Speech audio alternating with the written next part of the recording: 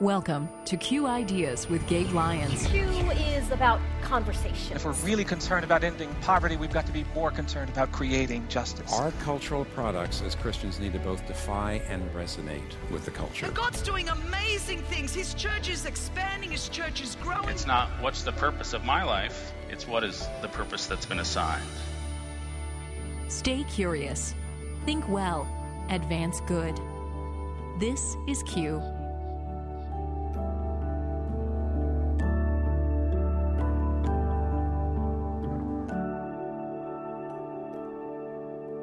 We either had to change our mission statement and say that we actually helped fund advocacy movements, or that we came in the aftermath of a mass atrocity. After the school was burned down, we gave funds to rebuild a school, which is incredibly worthy. Or we had to actually try and do what our mission statement said, which was to stop a mass atrocity, and that's what led to our intervention.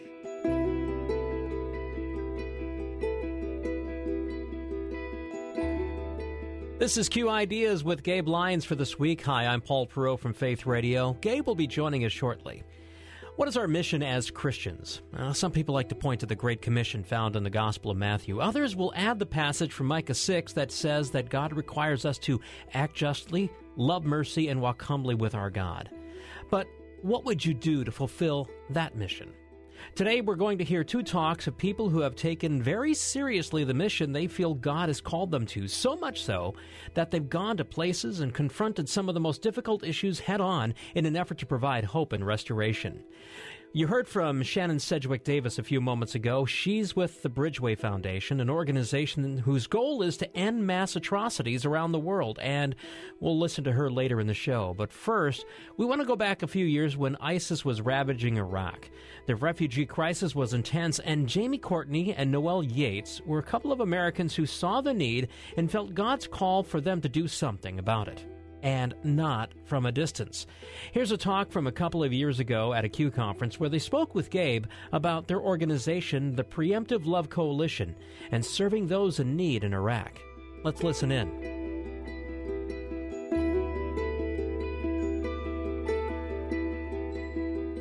You live in Iraq, you and your family have been there, you have children. I think part of the challenge that most of us have is this not feeling real enough. It feels like news headlines. We can't quite get our head around it. Will you just kind of tell us about why you live in the region, number one, which preceded any kind of refugee crisis we're talking about today, but then kind of bring us up to speed on what's been happening over this last decade in that region for you? Yeah, I mean, like many of you, 9/11 was a really catalytic event in my life. It was one of those forks in the road when the whole church really seemed to retreat into itself and became very fearful of Muslims, fearful of terrorism. It seemed like a very xenophobic decade that we've been through. I don't know if we've ever quite come out of that moment since 9/11 when our temple was destroyed. And we were part of a tradition and part of a community that dared to preach a slightly different message, preach to us that just like the Father sent Jesus, so Jesus was sending us out in the world to die, out into the world to lay our lives down for others. And so we were compelled to go into the Middle East in a time of terrorism. We were compelled to move into Iraq in the middle of the Iraq War. And for many years, we've been now laboring in Iraq and laboring in neighboring countries like Iran and Libya, your favorite vacation spots. We were there before ISIS came on the scene. We were there working in really hard places that you've heard about, like Fallujah. And when ISIS kind of bubbled up from inside Iraq and started pouring over from Syria as well, we were already there. We already had a position in the country and already had been serving. And so we used that moment to really start reaching beyond the programs that we were already doing and to serve the people all around us. As 3.5 million refugees were pouring into our cities and people who had been persecuted and displaced by ISIS, we took on a new chapter of what we were doing and began giving out food and shelter and all those kinds of things that needed to happen at that time. But really what we've learned over the last couple of months is that this train of just continuing to give aid to people on a hamster wheel is not going to really be enough. And so we've also added a whole nother layer of what we're doing during these days, which is helping people get jobs and helping make sure that they can stand on their own 2 feet and have some form of economic development even in these hardest times. Well, and Jeremy Courtney leads an organization called Preemptive Love that was doing life-saving heart surgeries prior to now. You do that and about 10 other things because you're responding. Noelle Yates leads an organization called World Help. Her father founded Vernon Brewer, a wonderful organization that for years has been really working with the most vulnerable in so many contexts around the world. And you've been in the Middle East since 2004 doing work there. But tell us what's been unique about this particular refugee crisis in this moment. Yeah. Well, we have been there since 2004, and we've been doing work like providing aid, planting churches. We partnered with the largest evangelical church in Iraq. We were able to provide 1 million Bibles there in the region, and even did things like sponsoring an internet cafe across the street from Baghdad University. So we were already there on the ground and had a network really that somewhat prepared us for this crisis. But you're right, this crisis was so unique, and I think if I had to narrow it down to just two things that make it so unique, is one, it's just the pure evil of the crisis. We've all heard it, the beheadings, the cutting children in half, the raping and the selling of women, the targeting of Christians and ethnic minorities. I mean, it's evil in some ways like we have never seen before. And then the second thing I would say is really the sheer magnitude of the problem. I mean, you have the U.S. recently declaring this genocide. We've all heard that it's the worst refugee crisis since World War II. I think the most recent numbers is 4 million refugees and 11 million displaced persons. I mean, it's huge. And so because it's so unique, this crisis required us to have a different strategy and a unique strategy. And so our strategy for this crisis is simple. It's rescue, restore, and rebuild. And we start with rescue because we start by saving their lives. And so we're sending container shipments of aid that is being delivered right to those camps: food, clothing, water, just basic living necessities. We have a mobile medical clinic that a church here in the States was able to fund that literally goes right to these refugee camps and provides health care that they don't have, and even if they had it, they couldn't afford. They set up in those camps for about 2 weeks, and hundreds of people line up every day that they're there. They can see about 100 patients a day. They're completely outfitted with doctors and equipment to treat everything from the common cold to high-risk pregnancies. And so that's just the beginning of our strategy. And as Jeremy said, we certainly can't stop there. But we have to start there because we can't really invest in them in any other way if we don't save their lives first. Yeah, I know Sheikh Mohammed and Steve, we talked with them yesterday, but one of the things they had said to us in sort of a private meeting was those who feed them are the ones that they'll listen to, you know, and if you don't start with the basics, like forget about everything else. Jeremy, your wife, Jessica, has just been doing some really creative work lately that's pretty exciting. And I think part of what most people, we don't get in the media headlines, or at least sometimes in the Christian conversations about this, is people think it's the Christians are being persecuted. That's the only group that's really having an effect. But what you find is it's more Muslims than Christians who are dealing with what's happening. And that can sometimes be hard for Americans, for churches to figure out, how do we support working alongside Muslims? We saw Stephen Sheikh talking about that. I know you know Sheikh Mohammed, but some of your work, you have to work with those who don't agree with your theology necessarily, but do agree that we have to do something. Can you just talk about what Jessica's been doing and just how you kind of wrap your head around doing that? Yeah, so this whole notion that we follow a God who dared to love his enemies gave birth to an idea that we've come to call preemptive love, that we lean forward to love other people, to strike other people with love before they do anything to us. We don't jump forward to hit other people before they do anything to us. We love other people before they do anything to us. And so this has led us into some of the hardest places of Iraq, into these communities where people have been beheaded and massacred by ISIS. And we've worked with militia leaders, and we've worked with grand ayatollahs, and we've worked with Sunni clerics, and we've worked across the board. And one of the things that has been born out of this situation is my wife's leadership on a project to help stand Iraqis and Syrians up on their own 2 feet so that they can make money for themselves. A regional product that's been in the region for decades and centuries before that is handmade olive oil soap. And so she's seized upon this ancient practice and is teaching people who have been driven from their homes and are living in tents and living in squalor and abandoned buildings how to make this ancient product that the region loves, that the region needs.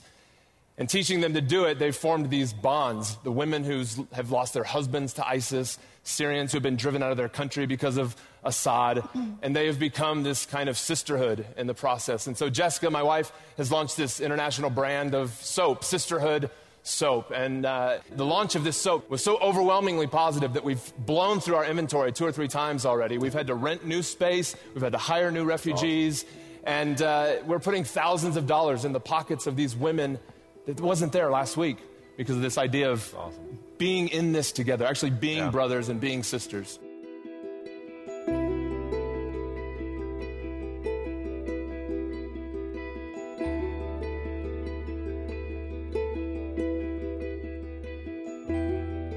This is Q Ideas with Gabe Lyons, and that was just a portion of Gabe's talk with Jeremy Courtney and Noel Yates of the Preemptive Love Coalition.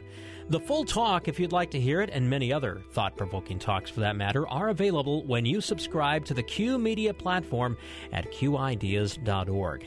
The time is going quickly, and we want to give you another example of living deeply on mission where God calls you. Gabe joins us now with our second talk, and this features Shannon Sedgwick Davis. Gabe, tell us about her.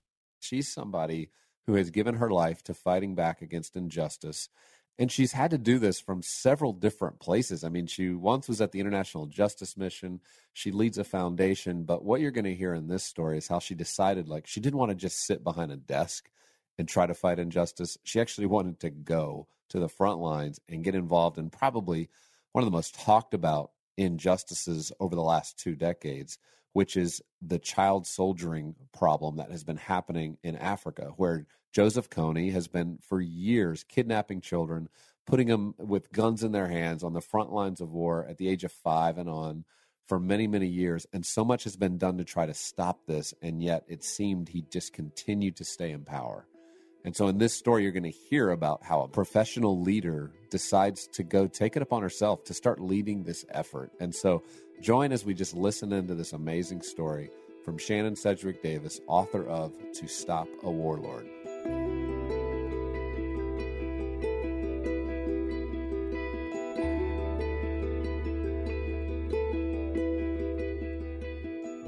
This guy named Joseph Kony really has become one of the most infamous war criminals in the world, abducting children, putting machine guns in their hands, asking them to go out and kill people their age, to kill their parents, brainwashing them, moving them to do the most violent and harsh and tragic things that no child should ever experience.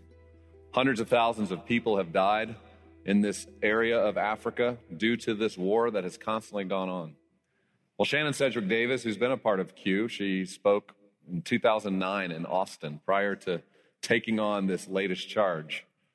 But in her own right, has been a philanthropist, has led a foundation, has worked with IJM, has done a lot of things in her career, but there's a particular moment where a conviction and a calling just set in on her.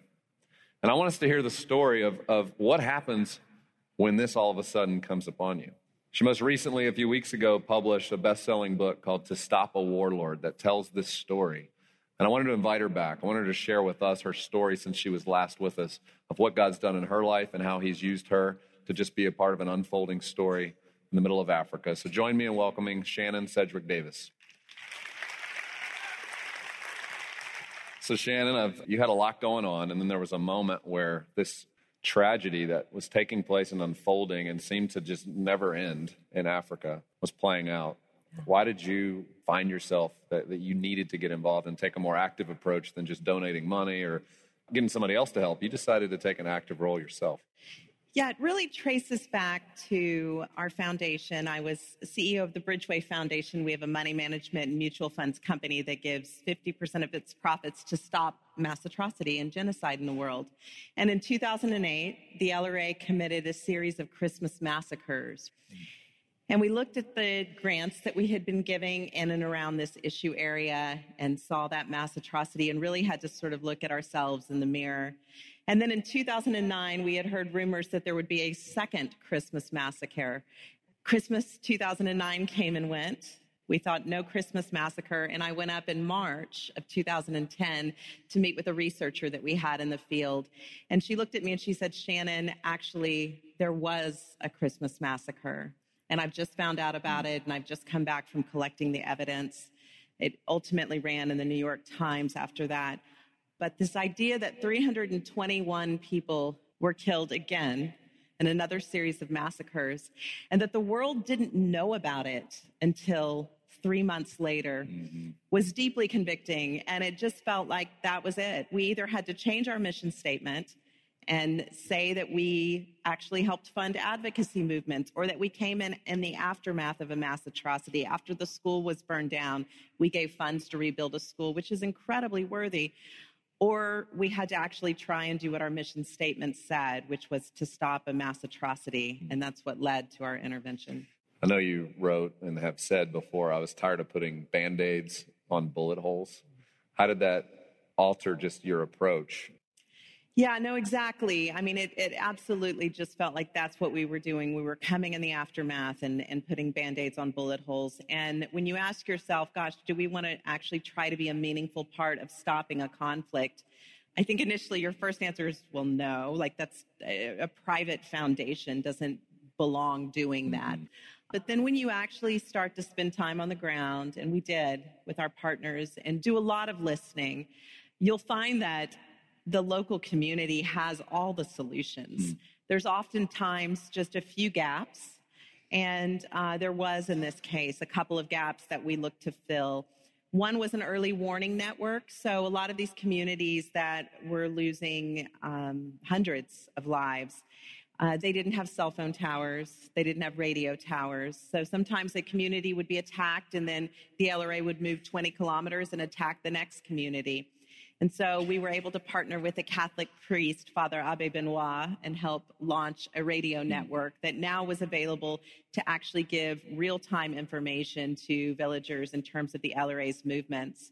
And then when you have that kind of information, you say, oh gosh, we know where they are and we know how they're operating. You have to ask, gosh, is there something we can do about actually apprehension or bringing this to a close? And that's when we decided to fund trainers to train a special forces group within the Ugandan military, as they were already pursuing the LRA. And that really was the unconventional part, I think, of our participation. Yeah, and I know you were flying back and forth, leaving your home and your kids in Texas and showing up in the jungles of Africa and trying to live kind of this double life. That was probably hard to explain to your friends. And sometimes I think these leaders, they're called into these places where it's hard to, even at home, to know how to talk to the people you go to church with, or you're spending time with them, what God's called you to do and how you're doing it so strategically. Talk a little bit, though, about the people that you were training there and some of the unsung heroes. You mentioned a Catholic priest that was helping on some fronts. Are there some other people locally there that just stood out? I know in your book you talked about several. Yes, so many of them. I mean, one of the most incredible partners we had along the way is a man named David Ochidi. And in our book, we chronicle his journey alongside the story. David was born the year the LRA started. And at age 16, the LRA came into his village and kidnapped all of those that were in his village, him and his brothers. And then they took him and put him to gunpoint and said, who do you love the most, your mother or your father? And David's response was, I can't answer that question. I love them both the same. And they forced him to answer who he loved the most. And he said his father, and his father was killed there in front of him. That is the depravity of humanity that the LRA represents. And David was kidnapped, went into the LRA for 6 months, bravely tried to escape and was successful in escaped alongside another boy that was with him, and that boy was not successful in escaping. And David has now come out, and the first thing, instead of going into deep grief, as one might expect, David said, no, I'm going to do everything in my power to stop this and help bring the rest of my brothers and sisters home. And so David does this incredible work that we've been so fortunate to help support. The LRA has broken into really small groups, and they're across a 90,000 square kilometer radius. And so at any given time, you've got little groups of LRA individuals with additional kidnapped individuals, and they might be being led by someone who was kidnapped at the age of 6 and is now 26 and is operating and leading this group. And so most of the time it's someone who obviously never intended to join the LRA or be a part of the LRA. And we might identify that in a certain region where there's this dense triple canopy, thick jungle, that we think Sam Opio might be in that region. And so David will go back to the villages in Uganda and try to find Sam Opio's family, maybe a sister, maybe a mother, maybe an aunt, and record on his iPhone a message directly to them. Dwag Pacho, come home, my son. I've never stopped waiting for you. That's what one of the mothers has stated on the messages, which is so powerful. And then we'll plug them into these speakers that we have on our helicopter and hover over the region and just actually ask these individuals to come out. And the Ugandan military gave amnesty to anyone who wasn't a ICC indictee. And over that season, 730 walked out. Wow, that is incredible. Awesome. You've said in your book, I've learned probably more from evil and suffering than anything else. What did that mean?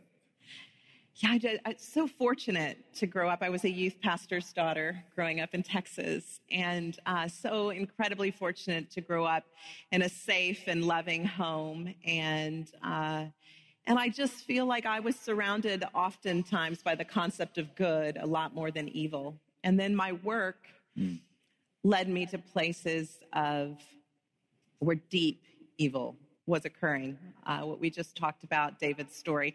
David is just one of thousands and thousands.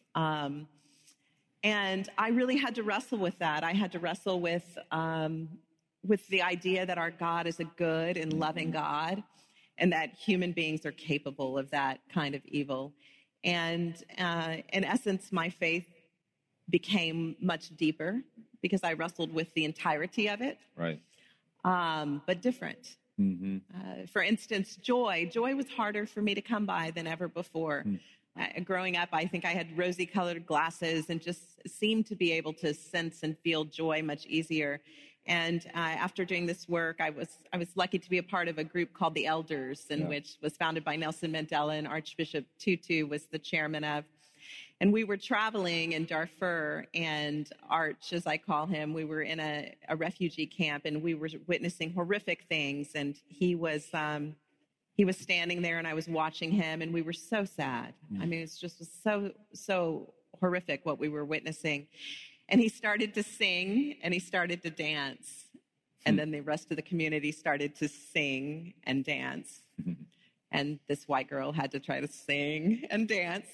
And afterwards, when we were in our car on the way back to where we had set out from, I asked Arch, I said, Arch, what was that about? Like, you started singing and dancing in the midst of these people and them telling us these horrific stories. And he said, Shannon, I was crying inside. He said, joy has to be practiced.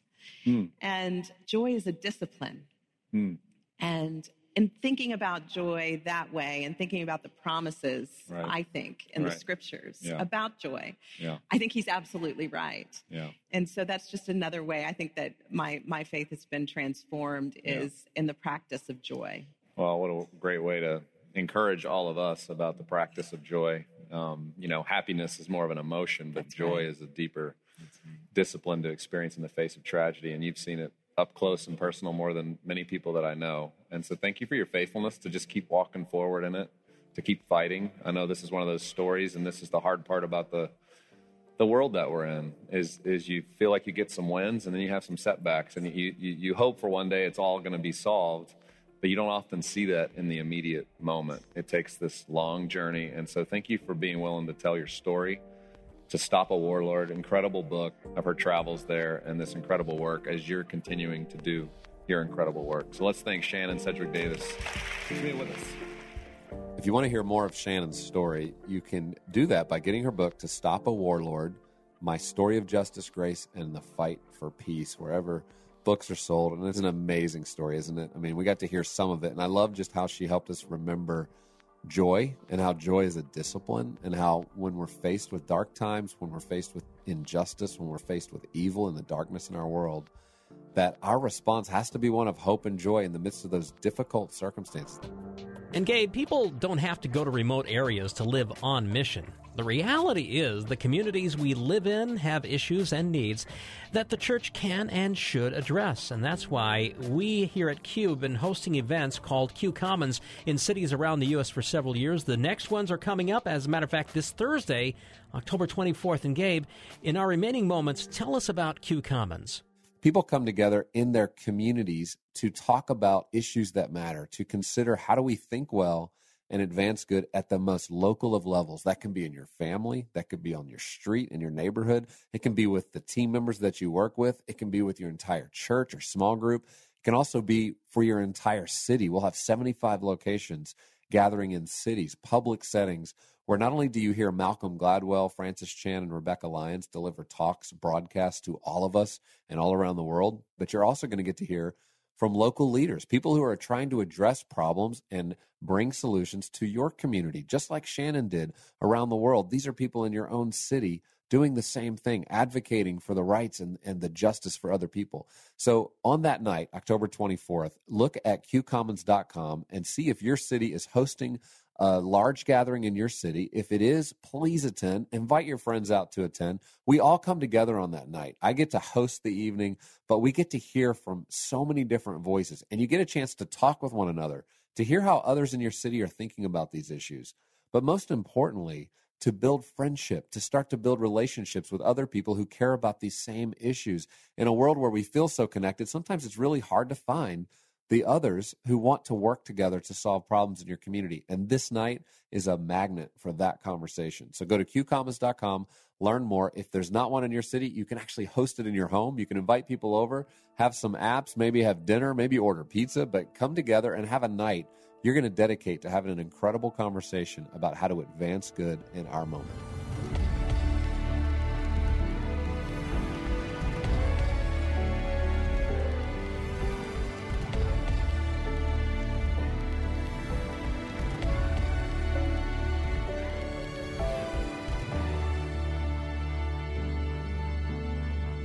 This program is made possible in partnership with Faith Radio and Northwestern Media.